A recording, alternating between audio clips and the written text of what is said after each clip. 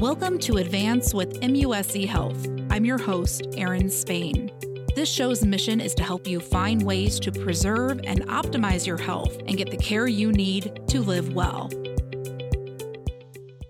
Today, we're talking about the unique healthcare challenges LGBTQ plus people face and what MUSC Health is doing to improve the lives and health of this population. Our guest is Chase Glenn, who was recently named the first director of LGBTQ plus health services and enterprise resources at Medical University, South Carolina. Welcome to the show, Chase. Thank you.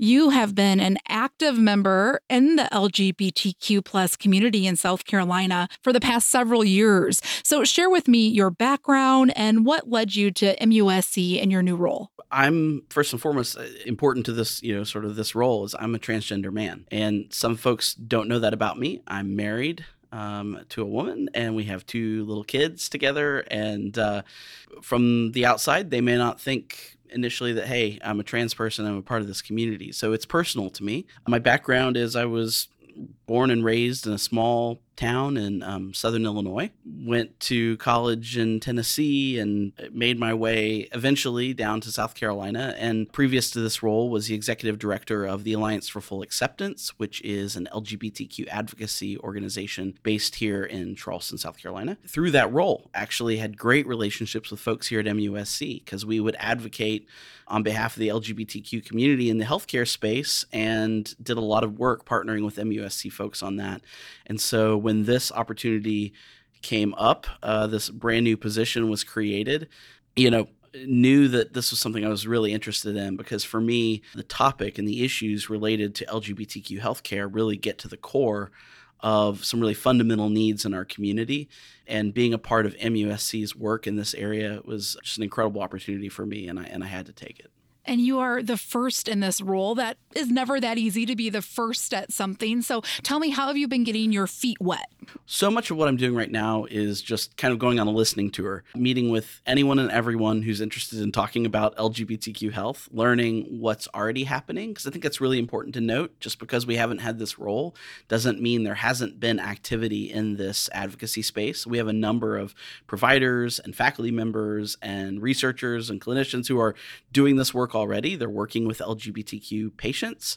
They are interested in these conversations. And so this work is happening already. And I'm really just here to kind of begin to connect those dots, develop a more cohesive strategy when it comes to our work in this community, and be a part of hopefully leading this work across our state. Let's talk a little bit broadly about some of the challenges or barriers that LGBTQ people face when trying to receive healthcare. At its most basic level, many members of our community aren't actually fully known by their providers, meaning many of our providers don't know the sexual orientation or gender identity of their patients. Seems like a really basic thing, and someone might say, why is that important? I'm just treating someone for, high blood pressure, or maybe they need a knee replacement. Why do I need to know this information about them? But it's really base level sort of knowledge about a patient's identity, and it helps provide them with respectful, competent care. Really what we're looking at first and foremost is, are we able to collect this data?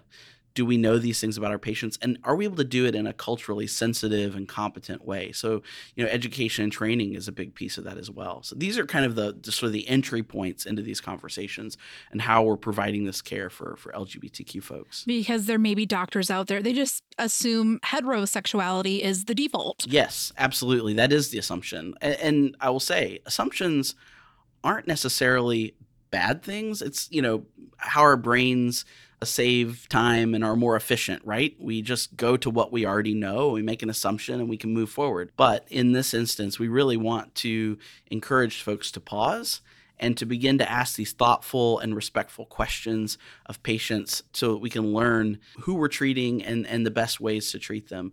And again, that a big piece of that was education, because we don't want people just to engage in these conversations without being, prepared for that and without kind of knowing where they're going with that. I think it's really important that we prepare our care team members to have these conversations, to know what they're talking about, and then to provide the highest quality of care.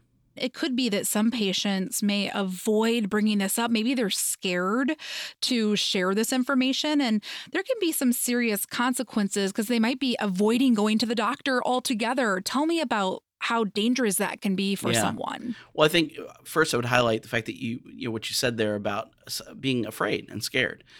A lot of LGBTQ folks have personally experienced discrimination in some sort of form, maybe not necessarily in healthcare, but in some other part of their life, maybe within healthcare. Even if they haven't personally experienced discrimination, they may know someone who has. And so that sort of added level of mistrust then of healthcare providers, I think, is something that is a barrier that a lot of folks who maybe haven't experienced that don't even think of. Let me give sort of my personal story a little bit here to share kind of what some of my personal experience has been in this area.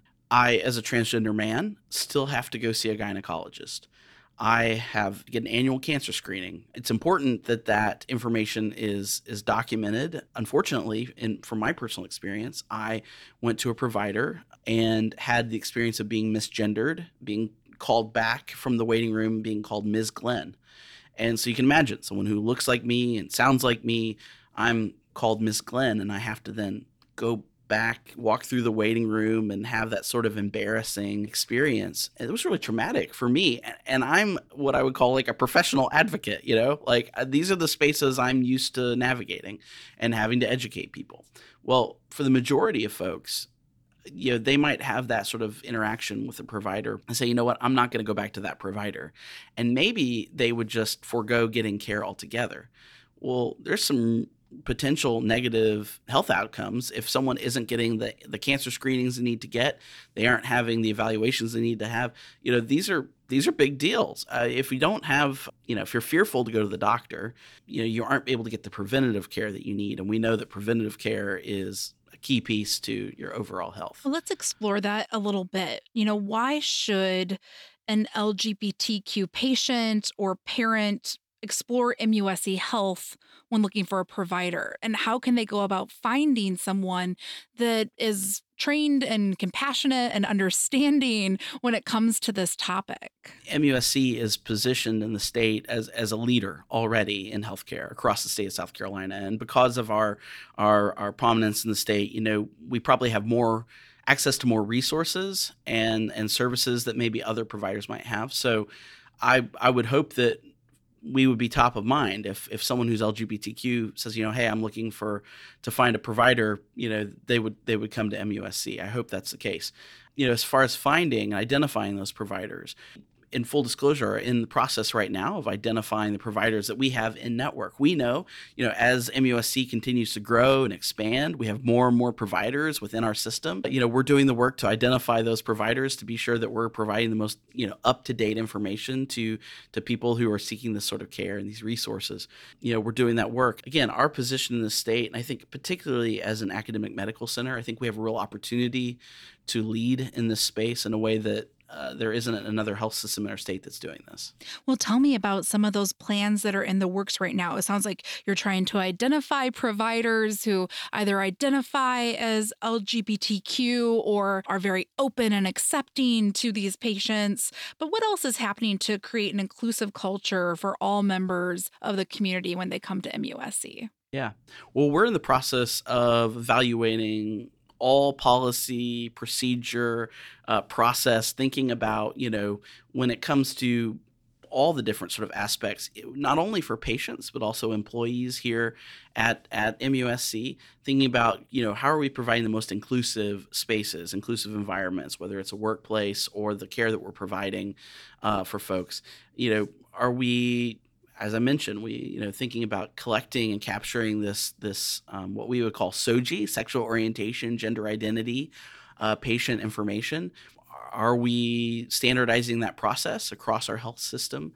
Are we preparing care team members to have those conversations? So evaluating the policies and processes that we have in place currently when it comes to documenting patient information, standardizing that process across the board so that, when you go to your provider and you share your gender identity or sexual orientation, your pronouns, to one provider, you go to the next, and they have that information handy, and they're able to be respectful of you and your needs from the get-go. Looking at our facilities, how are we creating physical spaces that are welcoming and inclusive of all people? And then beyond that, thinking, because my role is enterprise-wide, I'm interacting with students as well and advocating for inclusion within our 6 colleges here at MUSC, and how we can really prepare clinicians and those who are going out into the workforce to be prepared as they leave our schools to do this work effectively with the LGBTQ community. And the students, really, a lot of students are very active in this space. They want to see change. Tell me about that, and how do they inspire you? Yeah. I mean, it's the students who are asking for this. They are really the ones driving the agenda in a lot of ways. They're the ones going to professors and saying, you know what, we don't feel like we're getting quite enough information on this. When we're looking at this younger generation, they are having conversations and thinking about things that many of us in years past didn't even have on our radar. I was born in 1978. I didn't have access to the internet all through high school. I didn't even know. I lived in a small town. I didn't even think I knew someone who was LGBTQ until I went to college. Young people today are having these conversations, are much more well-versed in these topics. Now, that, though, does not give us a pass, because there's still a lot of need for these conversations, and I think we really should be intentional in including this in our curriculum. What trainings are in place, and what do you have planned to really educate the MUSC community? Currently, within MyQuest, which is our training platform where employees and students can go and access training, we have some existing course offerings that are there that we have brought in from the National LGBTQ Health Education Center, which is through the Fenway Institute. And so they're recorded trainings, and they really can provide a base level of understanding around LGBTQ healthcare on a number of different topics. We also have our Safe Zone Ally training, which I think is a really great sort of next step for folks who want to go. And this isn't just clinicians. This is really open to anyone across the enterprise who's interested in these conversations, who want to go a little deeper in their allyship to LGBTQ folks. This is a really great opportunity to do that. And then beyond that, currently have an engagement with the Fenway Institute, who provided those sort of canned trainings to develop some custom trainings for MUSC. And so be on the lookout for those. I'm hoping within the next year we'll be able to roll out training that'll be really customized to our culture, our needs here at MUSC, and really helping us to take it to the next level. There are rural areas of South Carolina that MUSC Health serves. How are you planning to reach those populations that this may be more difficult for them to find providers? A lot of folks in those communities may not have the resources that we have here on the main campus. So tell me about that. We're going to be utilizing, really leaning on our providers that are out in the different parts of the state to help us connect with our communities out there. These are early days, though. I've only been in this role for 5 months, really still getting my feet underneath me. But, looking forward to the opportunity to meet with our, regional health network partners and to look at how we can really connect with the communities out there, because I think that's going to be the link we have to these more rural parts of our state. I'm based here in Charleston, but we know there are LGBTQ people throughout South Carolina, not just in the metro areas. So we're going to be looking at how we can connect with those communities and make people aware of the resources we have here. I think that's a really important note. Like, one, we can do a lot of work to make sure we have lined up lots of providers and clinicians who are well-versed in this work. We can have resources all day long. But if people don't know about them, what's the point, right? So, how we're able to market and communicate the resources that we do develop is going to be just as important as having them. And you have a very good understanding of the LGBTQ community needs. You were part of an assessment report in your previous role before you came to MUSC. Tell me what you found in that assessment report. Tell me about the report, what you found, and how that kind of informs you as you're doing all of this work. We found out that there were some gaps at a really basic level. We talked about how important it is to collect this, sexual orientation, gender identity, and patient information. And that's exactly what we found. We found that 41% of our respondents said that their doctors didn't know their sexual orientation. 50% of transgender and gender nonconforming respondents said their doctors didn't know their gender identity. This is really basic information, and it tells us that not only are these questions not being asked, but our community says, hey, we wish we were being asked these questions. For people who say, you know what, that's invasive, it's personal information, what does that have to do with the healthcare I'm providing? Well, LGBTQ folks say, hey, it is important, and I wish I was being asked this information, because so many of them maybe don't feel comfortable volunteering it on their own. We also found that a number of folks said that they didn't feel like their providers knew the answers to their questions. So again, that kind of goes back to that cultural competency and being well-versed in sort of the different issues that might be specific to LGBTQ folks, and then also being aware of the resources that are out there, so that when maybe they may not personally be able to provide something to a patient, they're aware of the resources that are there and are able to refer them. There was one person who replied in sort of our qualitative responses on the survey, and they said, I don't think I've ever had a doctor proactively ask me about my sexual orientation or gender identity. If they don't ask for this basic information, how can they treat me? And I thought that really summed it up. It's just so basic. We need to be asking these questions. We need to have this information so we can best serve this community. What message do you hope, you being appointed in this role, the fact that this role exists, what message do you hope that gives to the LGBTQ community in South Carolina? I've had so many folks reach out to me since I've started this role, from not just the Charleston area, but across the state, who've said, wow, I am so excited to hear that MUSC is taking this seriously and has created this position. People who are employees of MUSC have reached out and said, hey, I'm just so excited that I work for an institution that is thinking this is an important conversation and has created this role. That, to me, really speaks volumes as to the need that's out there. And I think MUSC making this investment and really putting their stake in the ground and saying, this is about our values as an institution, and not because it's some specialized issue, because it really is just about taking care of people. I think that really speaks to our community and says, you know what, this is an organization that really cares for people. I know people are excited about it, and I'm just really grateful for the opportunity to be here. So there may be people listening to this show that are not in the MUSC Health or MUSC community, and they would love to educate themselves and find out more about things like terminology, about, for example, sexual orientation versus gender identity. What resources are out there for people who want to learn more? Well, there's a number of national organizations that provide lots of resources in this area. I would recommend looking up Human Rights Campaign. The Trevor Project is another one. These organizations are well respected and can provide lots of information that might be helpful to folks. And then specifically within the healthcare space, I'd recommend looking up Fenway Institute. I mentioned them already, and that we're partnering with them to create some training for MUSC. They have a number of resources on their site that go into all sorts of different topics, whether in videos, publications, studies, all sorts of things that might be helpful for folks looking for more information. Well, my final question for you is, what do you do to optimize your health and live well? For me, one of the most sort of important things is connection with others. So whether it's my community and friends or my family, having time spent that's intentional with folks is really important.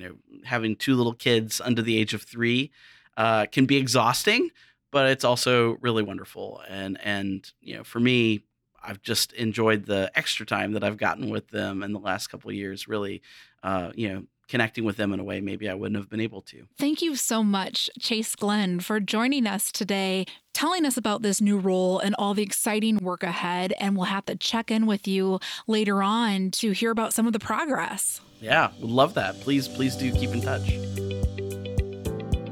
For more information on this podcast, check out advance.muschealth.org.